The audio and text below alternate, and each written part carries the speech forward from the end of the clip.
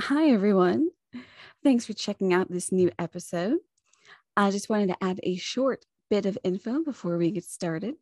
For those who may not be familiar with classical music, or for those who may not be familiar with the intense technicalities of various pieces by pianist Franz Liszt or violinist Niccolo Paganini, I recommend checking out the YouTube links and our source notes for some short videos on what their work is like. There's a video for pianist Lang Lang on what a work by Franz Liszt would be like. There's a video for violinist Roman Kim on what a piece by Paganini would be like. And just for fun, I recommend checking out the link and our source notes for Two Set Violins rap battle of Liszt versus Paganini. It's actually quite a lot of fun, but I definitely recommend checking out the Lang Lang and Roman Kim videos. If you're not familiar with them, that'll give you kind of an idea of the type of performance and just amazing technicalities that go into these incredibly difficult pieces that Liszt created and performed. I think that if you're not familiar, that would help with some of the understandings that we're going to talk about later. And with that said, let's get into today's weird history.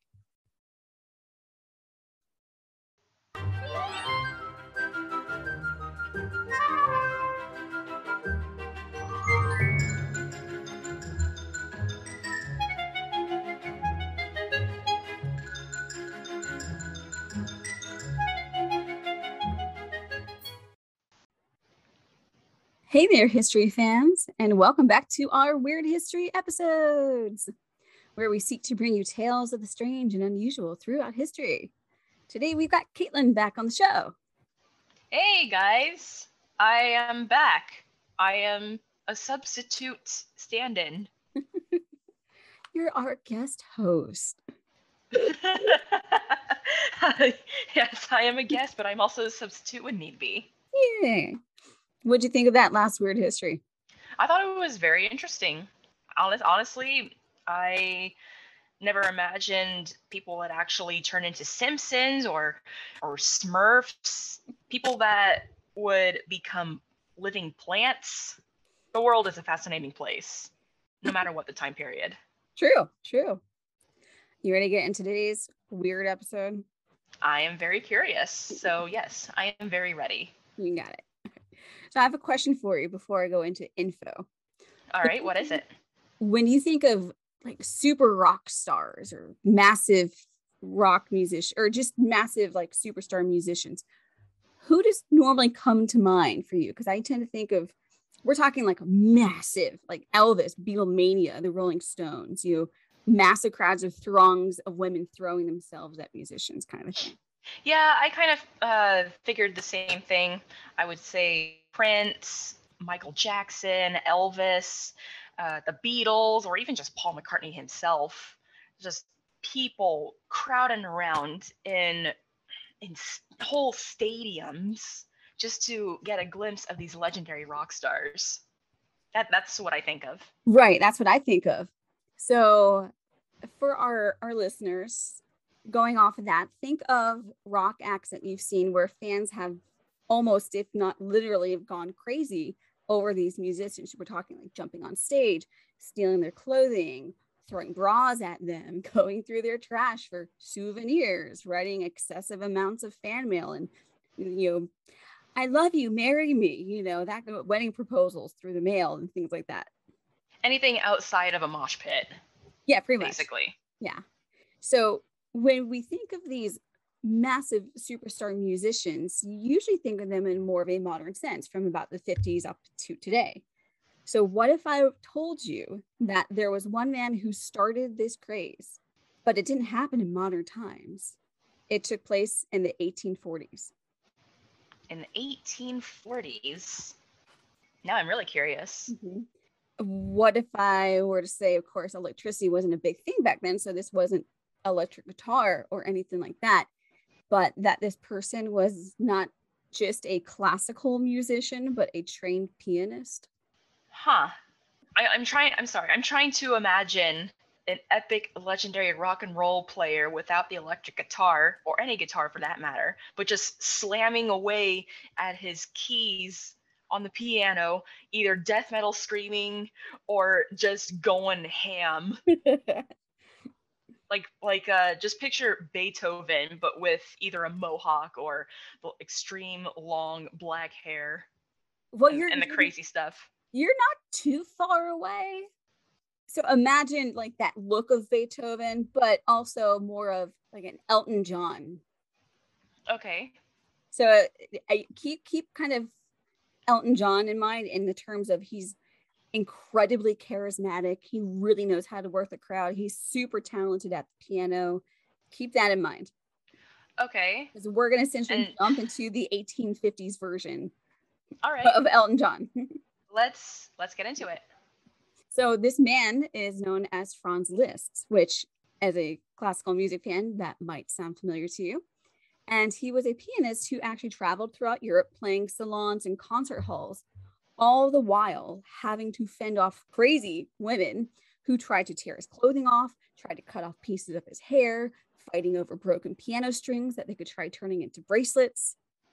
Oh my God. Yeah. No, and they were psycho to begin with, even during the time period. Yeah, pretty much. Well, a German poet named Heinrich Heine, I think it is, actually dubbed this Listomania. Listomania. Yeah. Not to be confused with Listmania, which is something about people that just like Liszt, I think. So who is Franz Liszt? So he was born on October 22nd of 1811 and was a Hungarian-born pianist and began training at the piano at age 7 by his father, Adam.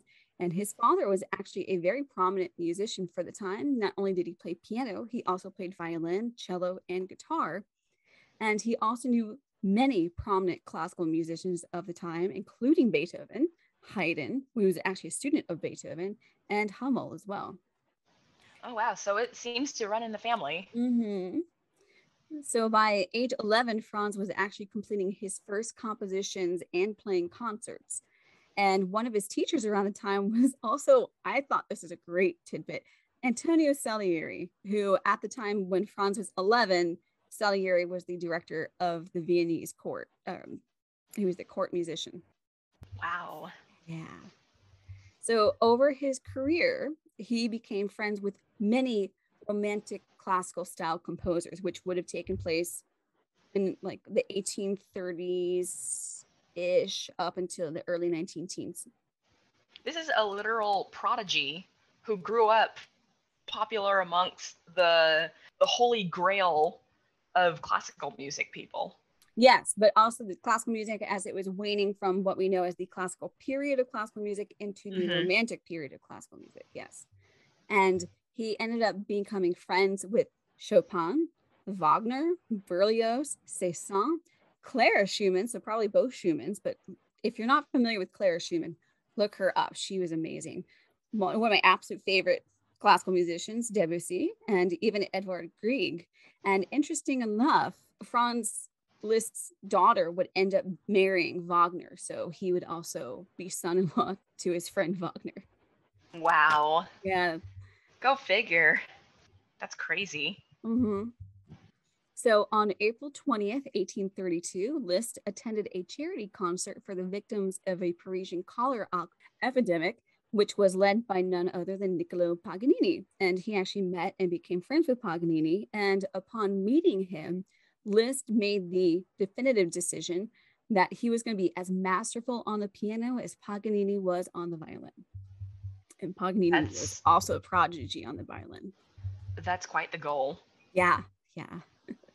So in 1833, he also met and began a relationship with Countess Maria de Gull. And eventually in 1835, the Countess left her husband for Liszt, and they traveled to Geneva. And it was here on December 18th that their daughter Blandine was born. Over the next 4 years, Liszt and Marie lived together and toured throughout Europe, often typically staying in Switzerland or Italy. And soon they had another daughter named Cosima. And then in May of 1839, their son Daniel was born. However, this would mark the end of their straining relationship. At What one point, happened? probably all the touring, and she was still married, and she had kids with her still legal husband. So Struggling with affairs. affairs and extra children and traveling. Yeah, I mean, so Yep. at one point, Liszt heard that there was a Beethoven monument that actually needed some money and support. And so in order to help him out, that meant he'd have to go back on tour. So he decided he was going to go back on tour because he's friends with Beethoven. He knew him growing up. And so at this point, Marie decided that she was going to take the children with her and move back to Paris. And over the next 8 years, Liszt toured Europe, and he would be in touch with Marie and their children and spending some summers with them, usually in 1841 and 1843. But in 1844, the couple made arrangements just to finalize their separation. She took the kids and went back home. Very sad there. Yeah. When it came to romance, he was not quite so lucky. But he went on this European tour and it lasted 8 years. So from 1839 to 1847. And during this time, he had a propensity to give 3 to 4 concerts a week. That's insane. Yeah, throughout Europe. Yeah, having kids in that picture while doing that amount of work going around Europe it would put a massive strain, even if he didn't have a relationship with anybody. Even if he had custody of the children, I don't think he would have found any time to spend with them. Right, exactly. It would have just been really hard because he's traveling from one town to the next town, and just the traveling time to get there, of course, because there's no cars, and it just the promotions, and he's doing charity events too while he's out touring. Yeah, it was pretty rough. The whole spiel. Yeah. So with giving 3 to 4 concerts a week, it's actually safe to assume that he gave over 1,000 performances in just 8 years. That is bonkers. Mm-hmm. Yeah. At this point, I would kind of ask how he even lived that long to give out that many performances, especially given the time period. Yeah, but drugs were prevalent. That and would explain why. Coffee. That would explain why. Yeah. It never ends. There's no. I mean, coffee. There was there's some things that said it was like, yeah, he definitely drank a lot of coffee, but I mean, I don't know definitively about drugs, but they were prevalent certainly back then, and people took a lot of them. My goodness. No. It's all about the pressures of the stage. Right. I mean, did people do it now? People did it then. It's really no surprise. No. So during these 8 years is actually considered to be his most prolific and prosperous time. I mean, obviously, he gave over 1,000 performances possible. Mm-hmm. So as his fame grew, his success grew, his adoration grew, and his most famous works were also composed during this time. And it was even at this time, he even received an honorary doctorate from the University of Königsberg, which at the time was a very unusual accolade to hand out. That does sound weird. Mm-hmm. And we hear about that today, but in the 1840s, that certainly was an unusual thing to do. You usually would have to go through all of the steps to get the degree itself. Oh, yeah. Imagine how the students would feel about hearing upon that a musician, of all people, received an honorary doctorate. And they look at their own studies and it's like, my life has been a waste. Well, if you're as charismatic as Franz Liszt with the following that he had, probably not. Yeah, true. Now we're going to get into Listomania. So it's during these 8 years that the hysterical, the insanity of Listomania occurred for pretty much most of these 8 years. Let's hear about it. So, you ready? I think so. I'm sorry. I'm just imagining all the different possible scenarios given the time. I'm about to get into them. So, as I said, he went on tour starting in 1839. 1841 marks the beginning of Listomania. And it actually happened around Christmas in that year. He was scheduled to play in Berlin. And he had already had a following up in that point, but the definitive introduction of women throwing themselves at him started around this time. Oh my. Yeah. So he was already pretty popular beforehand, but over the like 39 into 40, he started cultivating that cult following he would end up having. Maybe not intentionally, but it helps. I mean, yeah, it does help, but it does expose how crazy fans can get. And no matter what the time period. Exactly, for sure. So as I said, he was playing in Berlin around Christmas, just before Christmas, and word traveled that he was coming. So by the time he showed up in Berlin, he was actually serenaded by 30 students who ended up playing some of his work back at him when he showed up. Oh, that's actually pretty sweet. That is sweet. I like that one. Yeah. So on the 27th of December might be the very definitive date for it, because it was then he gave yet another concert while in Berlin. And this is when the crowds of seriously passionate fans attended this performance.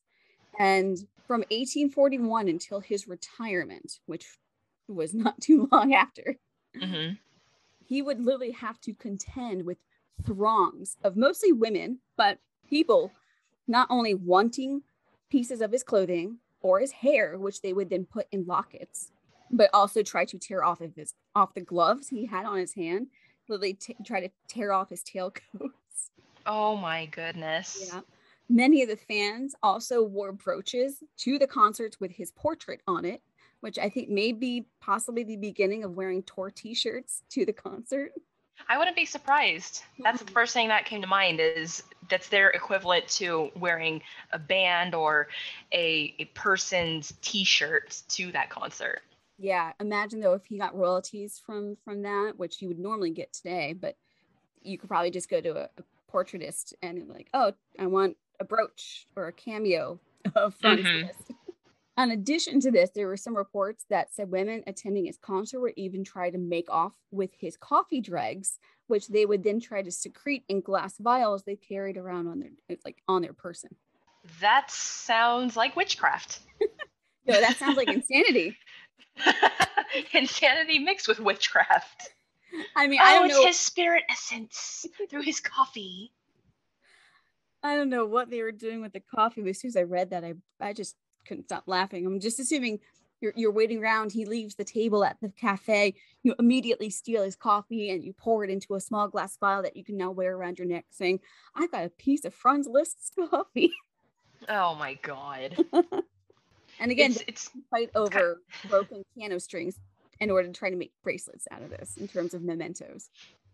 I remember back when I was in high school how crazy the Bieber fever was, and how I would see on the news people posting little locks of Justin Bieber's hair online for sale, and how many people would style their hair in that same style and at that time too. It was crazy. And just thinking about that brings me to this subject about, again, fans going absolutely insane over somebody famous. And there was definitely no media at the time other than, say, maybe books or word of mouth and paintings and obviously music, newspapers being shared around, newspapers. So that was the only way they could ever find out about how big a person got. Whereas these days, everything's instant. Right. And the market's oversaturated. Yeah. Well, it's been oversaturated for a little while. Oh, yeah. Yeah. So you're probably wondering why all this happened. Oh, yeah. Yeah. I am. Yeah. So there's no definitive cause. Was he just that overly handsome? He was, I'm for the time, yeah. He was that charismatic, that engaging, and that handsome. Well then. For a classical pianist. And I'll get into that too. Not with the white wigs and anything like that, right? Or unless he did wear a white wig and he actually looked really good in it. No white wig. So you're leaving the 1700s, where you've got the massive wigs and the crazy flair, more costumes than actual clothing at this point. Right. But once you get into the 1830s or so, and you're really going now into the Romantic period during the Victorian times, it's all natural. Victoria herself, think about it, was all natural. You're like, oh, she did not like makeup. She wore standard, like general colored clothing, nothing too loud. She didn't have her hair piled up. So the 1830s and through the entire Victorian times was all a natural look. Mm-hmm. So Heinrich Heine actually wrote in the same letter that in which he coined the term listomania, he also wrote that he had asked a physician whose, quote, specialty was female diseases. Oh boy. Yeah. And in his letter, he said that the physician replied, because he was asking him, why is this going on with our list? He does say that our lists, Franz Liszt and him were friends. He's like, this is our list. He's so charismatic. Why do people do this? Why do they fall? They're like all in love with him.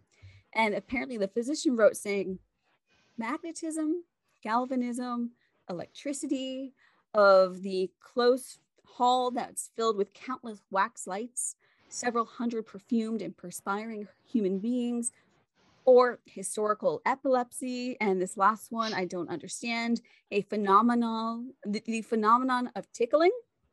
What? Yeah, I didn't understand that. They tickle the pheromones. I guess, maybe. He just says, like, I believe this has reference to the mysteries. To what mysteries? I don't understand.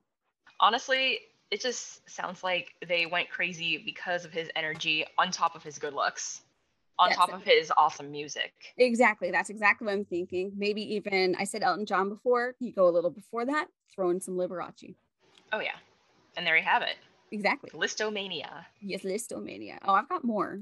We're just going to cover the rest of his life. Let's do it. So at the end of this particular letter, Heine also wrote that he believes that sorcery is actually the source of Liszt's.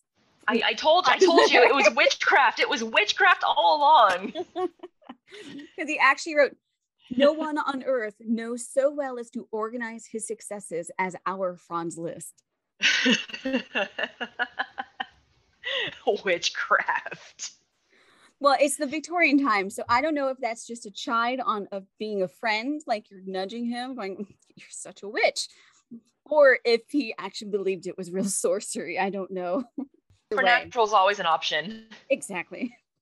So it's pointed out that the term listomania, which originated in the 1840s, and Beatlemania, which of course originated in the 1960s, have completely different uses when it comes to the term mania.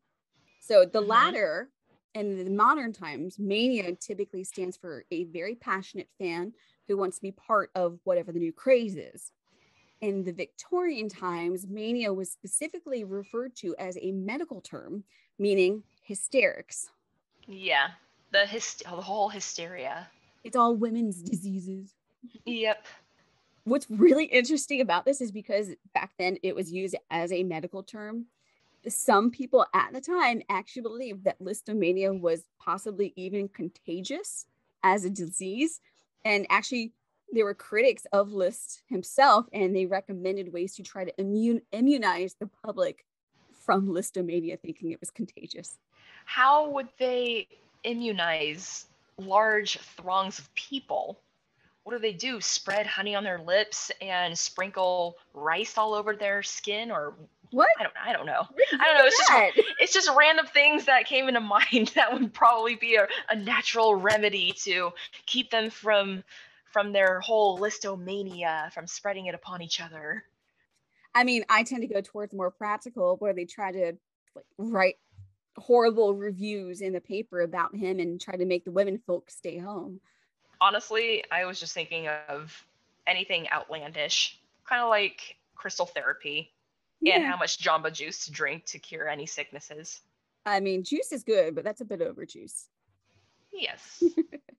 All right, so what else contributed to the whole listomania? Well, during the time that he set off on his European tour, being back in 1839, the consentment of piano soloists, particularly at this time, was that, quote, no one could hold an audience captivated by just the piano alone. Challenge accepted. Exactly. That's exactly what he did. He literally went out to prove that sentiment wrong. Good on him. Look what the result was. Exactly. And one of the things he would actually do was to never bring his scores on stage with him. He memorized everything he played.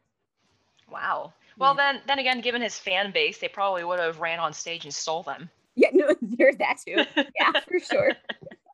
It was for his own safety. Yeah. It was hard enough, but yeah, probably. So there's a concert pianist named Stephen Hugh, and he's also apparently a very big fan of Liszt. And he actually remarks that Liszt saw the piano, especially for a whole evening in front of an audience, as a theatrical performance that needed not only musical things happening on stage, but also physical things, which is why I'm bringing up Liberace and I'm bringing up Elton John. They're very theatrical.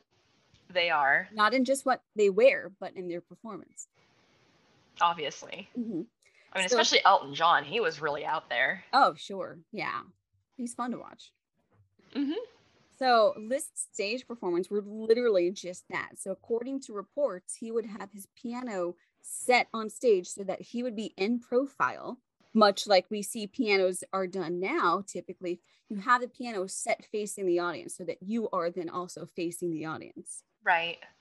Instead of off to the side where the piano, you can see them playing the keys and that's kind of it.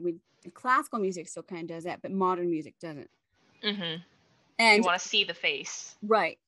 And apparently while he was playing, very much, I was thinking more Beethoven when I read this, but he would whip his head side to side while he played and moving it, which I can see is a very Beethoven thing to do because his hair was always crazy to begin with. Sounds like something metal. Very he could have been the very grandpa of headbanging. Hey, you never know. The great great grandfather of headbanging. You never know. But it's said that because of the well, not headlights because it's the 1800s, but the limelights and the lanterns and the candles, it would get very hot, of course. And so he's playing as emotionally as possible. He's got all this energy. He's whipping his head back and forth. And it said that the sweat would just fly off of his face onto the crowd in front of him. Oh no. And the crowd's like, oh my gosh, shower me, Liz, shower me. Ew. That is disgusting. But of course, they were blinded by their own craziness. So. Right. And he actually started a few trends that we actually now see, not only with musical performers, but particularly modern music performers. He was the first to actually make sure that he can see the audience and turn and face the audience rather than that side profile that we sometimes see in classical recitals. He was actually the person to term the word recital. Oh, wow.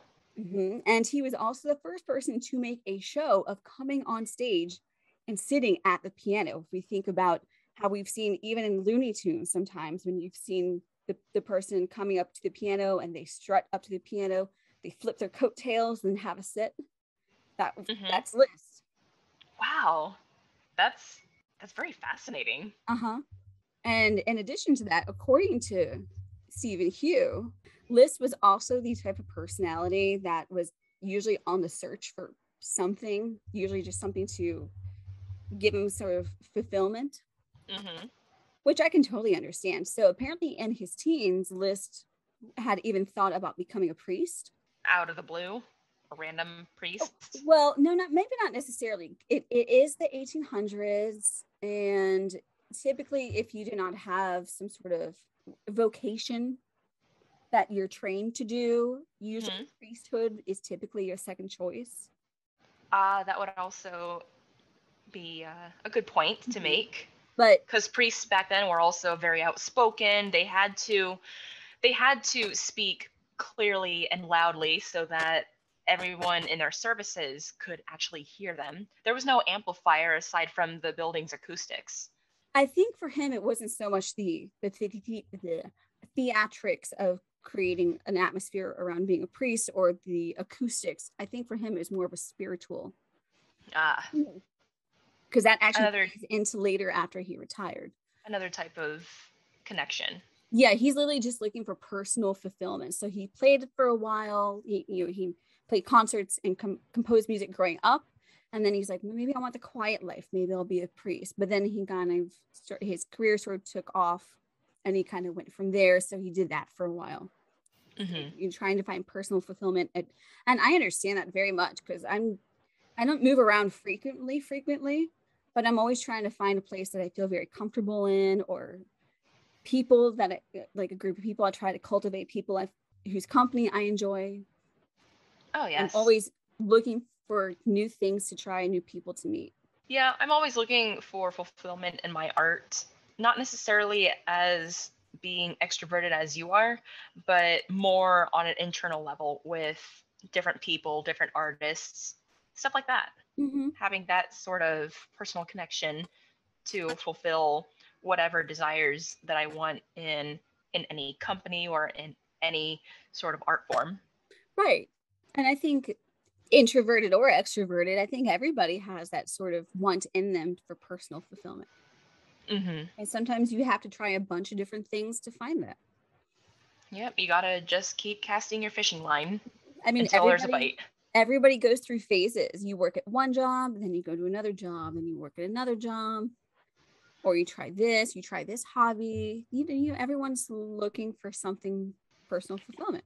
It's not a phase. It may go in phases, like you yes, sit here for a couple years, then you go try something else, but not so much as it's a phase. It's just right. in phases.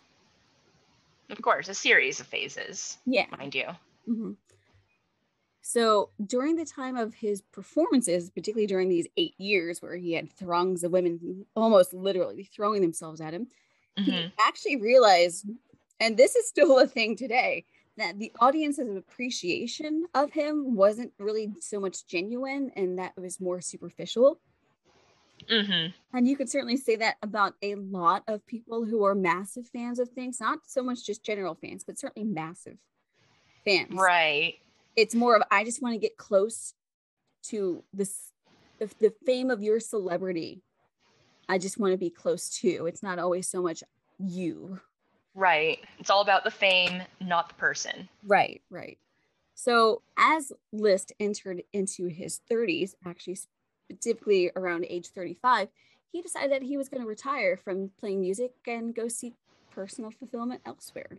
And the following year, because he retired in 1847, so in 1848, he actually took up an invitation from the Grand Duchess of Russia, Maria Pavlovna. Oh my. Yeah. That's big.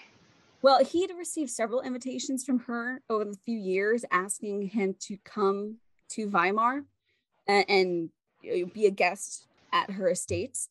And he turned her down because he was traveling. But after he retired and he had more time, he's like, okay, I'll go hang out with the Grand Duchess. And he settled in Weimar.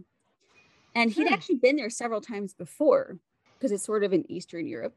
And previously, when he was there in 1842, he'd actually been appointed Kapellmeister extraordinaire. And when he returned back to Weimar in 1848, he actually acquired that post again and stayed as the Kapellmeister until 1861. Wow. Now he's a Kapellmeister extraordinaire, which was a title I'd never heard of before. I just had heard of Kapellmeister. And he's got an honorary doctorate in music.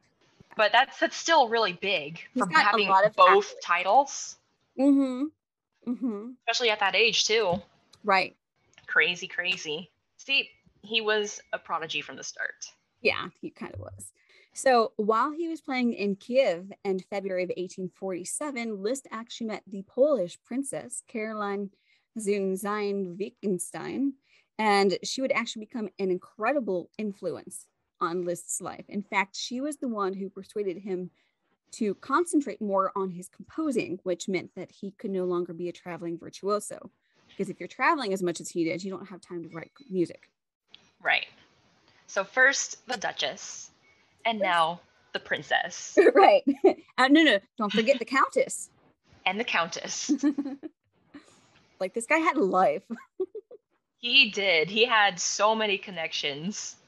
While beginning his relationship with the Polish princess and staying at the Grand Duchess of Russia's palace, he gave his final performance in September of 1847 and then would winter with the princess at her estate.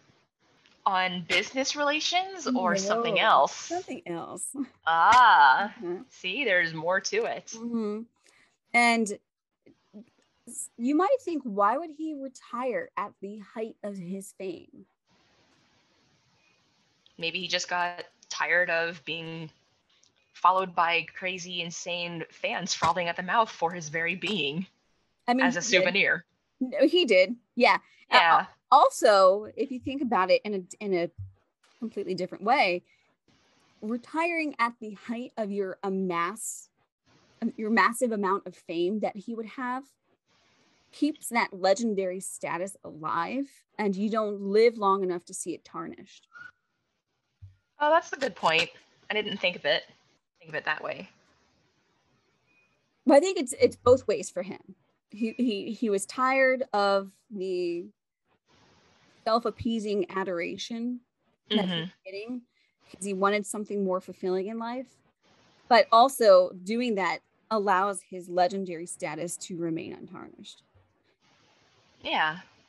Because I mean, you look at some of these celebrities in this day and age, how they've continued to prolong their fame, and with some of them, they tarnish their reputation, whether it would be through certain forms of harassment in the past or any other allegations that may surface, stuff like that. what's the saying? Quit while you're still the hero so you don't live long enough to be the villain, or something like that. Probably. As we said, he took up a relationship with the currently married Polish princess Caroline Wittgenstein, and they lived together for quite some time. And she actually wanted to marry him, but she was still married. Oh man. To a very prominent military officer, and they almost got married. They wanted to get married on Franz's 50th birthday. And the story goes is that they appealed to the Pope to get a divorce so that she could marry Liszt. And they sent a letter, and the Pope said, okay, I can grant this. But they were unaware that the day after they showed up to get married with the Pope's permission, the Pope had changed his mind. Oh no. So he's like, this is unholy. You're in an affair. Stop. Kind of, yeah. So they had to call it off because she was still married, and the Pope said, no, I changed my mind. You can't have a divorce. Oh my. And how was the military husband in all this? I'll bet he was really, really stoic and definitely upset with the matter. I mean, the Countess and her husband and the kids she had with him before she took a Liszt. I mean, oh, that's true. Yeah. It's a weird love triangle. Yeah. Another weird love triangle. Yeah.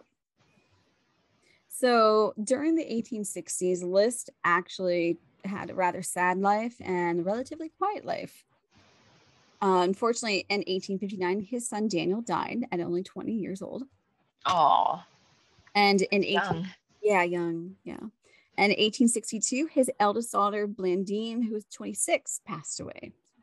3 years later, he lost 2 kids. Any causes to either of them? Not that I could find.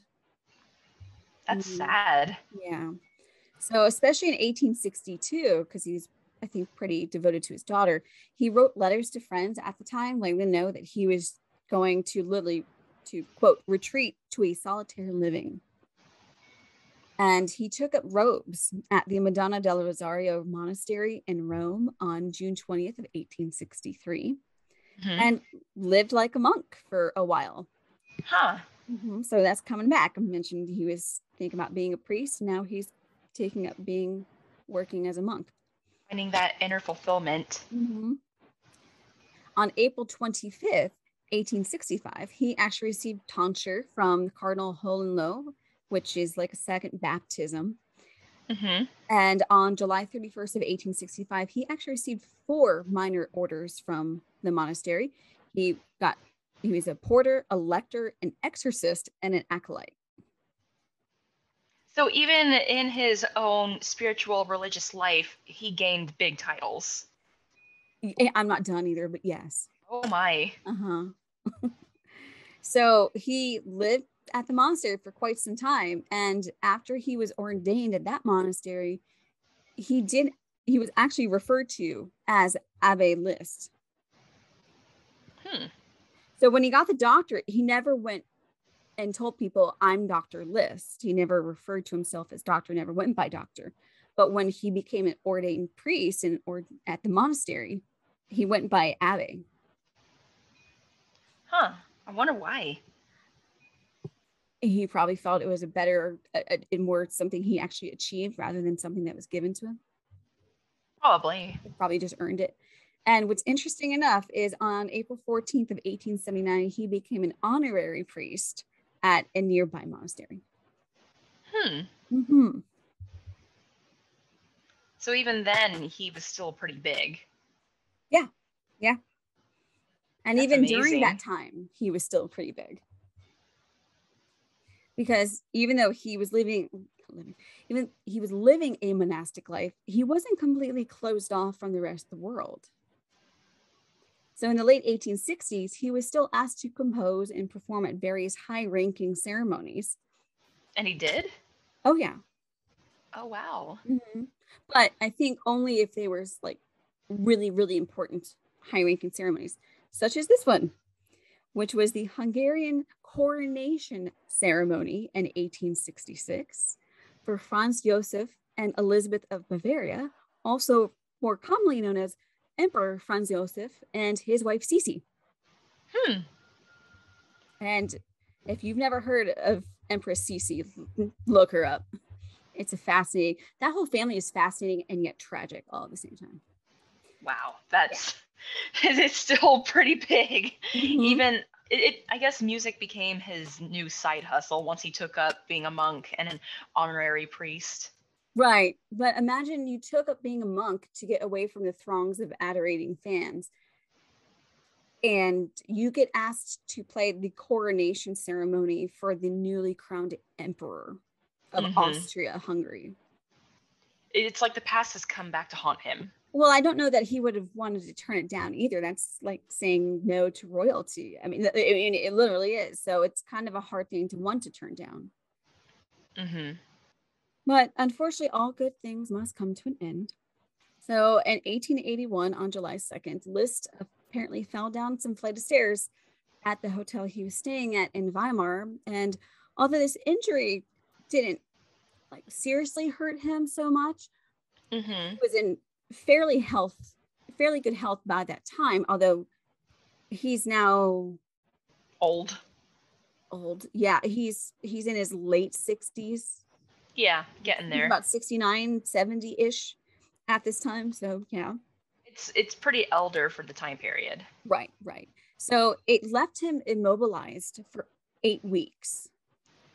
He never really fully recovered from this. And over the next 5 years, he suffered from even more ailments. He ended up with dropsy, which is when your body retains extra fluid. He had asthma, cataracts, heart disease, and even suffered from insomnia. Oh, the poor guy. Yeah, it's like, I had this great life, and then all of a sudden, whoop, the last 5 years are a mess. Wow. All from stairs. Not necessarily. He probably had some underlying conditions that were just compounded by being immobilized for 8 weeks. And they probably just surfaced. Right. So falling down the stairs would have been the catalyst. Right. Or he had them, and like if he had asthma growing up, and maybe it wasn't as bad, but as he got older, it became worse. That kind of thing. So having to deal with all of these oncoming ailments, he ended up with a preoccupation with death. And some of those feelings can actually be felt in his compositions from this time, not too unlike Beethoven, where after he went deaf, the music is fairly different from his earlier works, which were also typically a bit more jovial. But when you listen to later Beethoven music after he went deaf, because he needed to feel the music from the instrument, it had to be a lot more bassy, essentially. Yes. So for anyone who writes music, that is how you emote. So that makes a lot of sense. So the more bass, the more feeling. Got it. Yeah, more or less. And on July 31st of 1866, at the age of 74, Liszt passed away. His death certificate listed pneumonia as a possible cause, although there is speculation that it was more than just pneumonia, or at least medical malpractice.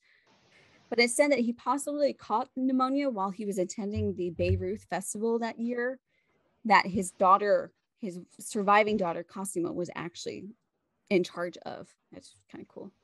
And he was buried in Bayreuth on August 3rd of 1886. Now, by the end of his musical career, it's said that he composed roughly 1,400 pieces of music. That's incredible. Yeah. I don't know how many Mozart wrote, but he's certainly one of the most prolific musical composers, that, at least of classical music. I don't know what his number is, but it's certainly quite a lot. But 1,400 is insane. Just for the piano? Well, mostly for piano at the very least. Okay, but it's still quite a bit. Yeah. Given the career run he had. Right. And if you think about it, during those particular 8 years, he had at the very least 1,000 concerts, give or take. Mm-hmm. Plus a few concerts after, and several concerts growing up, because he started playing concerts at the age of 11. So if you think about it, there's a potentiality of having played around 1,400 concerts during his life, and he wrote of roughly 1,400 pieces of work. Makes sense. He's a very busy guy. Oh, yeah. And many of these works can actually still be heard by musicians today. You've got different recordings, classical music specifically, but you can also find many examples, as we've listed before, of people being inspired by his flair for performance. Do you have any examples on hand? Well, like we were talking about, the strutting on stage, the flashing of the tailcoats, the headbanging and whipping around, and the charisma. Mm-hmm. That's why we kept mentioning Liberace and Elton John. Mm-hmm. And as a legacy outside of music, there was a film that was produced in 1975 called Listomania, and it was directed by Ken Russell and actually stars Roger Daltrey from The Who. Oh, wow. Yeah. So another musical connection there. Right? Well, yeah. Why not? He probably plays the keyboard within the band, so that makes sense. Yeah. And there will be a link for the trailer in our list notes. So if you're interested, check that out. And I think it was 2015, there's a French band called Phoenix, and they also put a song out called Listomania. But I haven't listened to it yet, though. And that music video for the song Listomania was actually shot outside of Liszt's home in Bayreuth, Germany, too. Now, in regards to Liszt's legacy, is his home like a national monument, or his grave? Can you go visit it like you can visit other celebrity graves, or do they have it hidden away? Can you visit the grave to this day, or is it cut off from the public? Well, he's on Find a Grave, so he's got a little crypt, it looks like. That spooky. Yes. It's actually kind of cute. Let me send a picture over to you. It looks like a little castle. Oh, wow. Mm-hmm. His very own crypt. Yeah. His own castle. Fitting for someone who played for people of royalty. Right. Quiet, secluded, just as he would want it. Wow. His daughter Cosima lived for almost 100. She was born in 1837 and passed away in 1930. Wow. Now that's a prosperous life. Yeah, or at least a long one. I would say prosperous. Wowsies. So yeah, you can definitely visit his grave, his little memorial crypt in Bayreuth, Germany, for sure. What was your other question? Oh, that was basically it. Whether it was open to the public or not. Oh, I mean, the graveyard is that you can't go into the memorial, but you can certainly pay respects at the memorial. That's good. Yeah. And according to many people who like classical music, the closest we have to a classical musician that would be similar to Liszt is the musician Lang Lang, who is not only a massive fan of Franz Liszt and was inspired by Liszt growing up.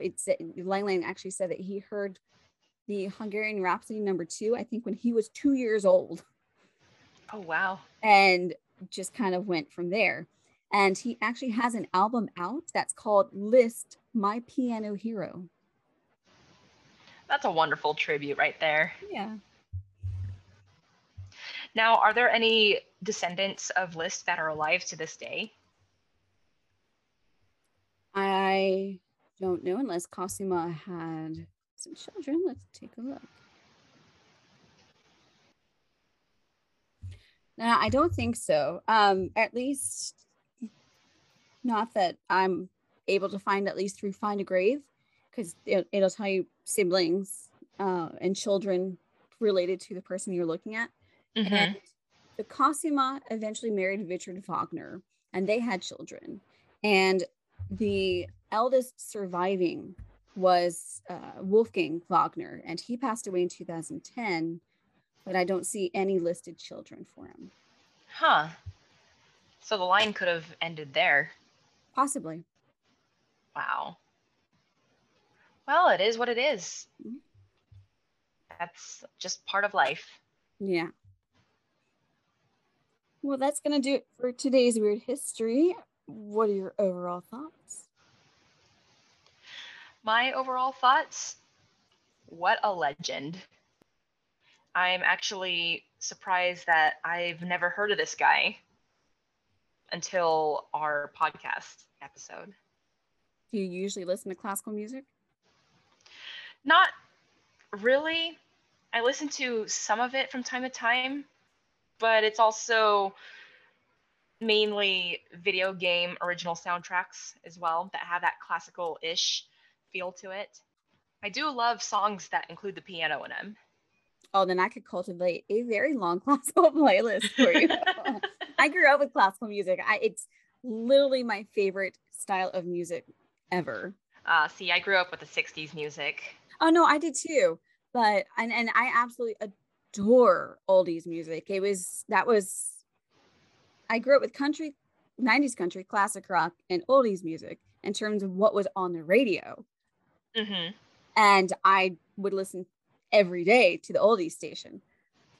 But I had a family friend, and when she'd drive us around places or we go hang out at her house, she just listened to the classical station. So I had an upbringing from her. She also introduced me into opera and things like that. So although I didn't intentionally listen to it at home, I had an upbringing of it. And then eventually I began to appreciate it a lot more. And when I was in high school, I began to listen to it quite a lot. And I still love it to this day, of course. So if you were to ask me if you could only listen to one type of music for the rest of your life, what would it be? Hands down, classical. For you, it would be classical music. Yeah, I could kind of see that. It's pretty timeless. It's timeless. It also, the way I like to view it is and I think instrumental music in general is like this, not specifically just classical music. It's just classical music also has that history to it, which I love. But yes, instrumental music in general, it's very emotive. You're telling a story through song without the need of vocals. Exactly. You don't have to have vocals to make music. You can still emote a story or a feeling in general through sound. And that's the beauty of it all. Right. That's why I love music so much in general. And it sounds like Liszt took that to the next level. He definitely pushed the envelope. Well, you can find us online if you're interested at facebook.com/History Explains It All. Our Instagram page is History Explains It All _podcast. If you have any suggestions for upcoming episodes or want to leave us feedback, you can also send us an email at historyexplainsall@gmail.com. And again, if you listen to us on Spotify, don't forget to check out our episode notes for any episode specific polls or questions that I would put out. And thank you, Caitlin, for joining me today. Hey, no problem. Thank you very much for having me on again. You're very welcome. It's a pleasure. Aww. All right. Well, I'll talk to everyone next week. And we continue to trek through history to explain it all. Bye-bye. Peace.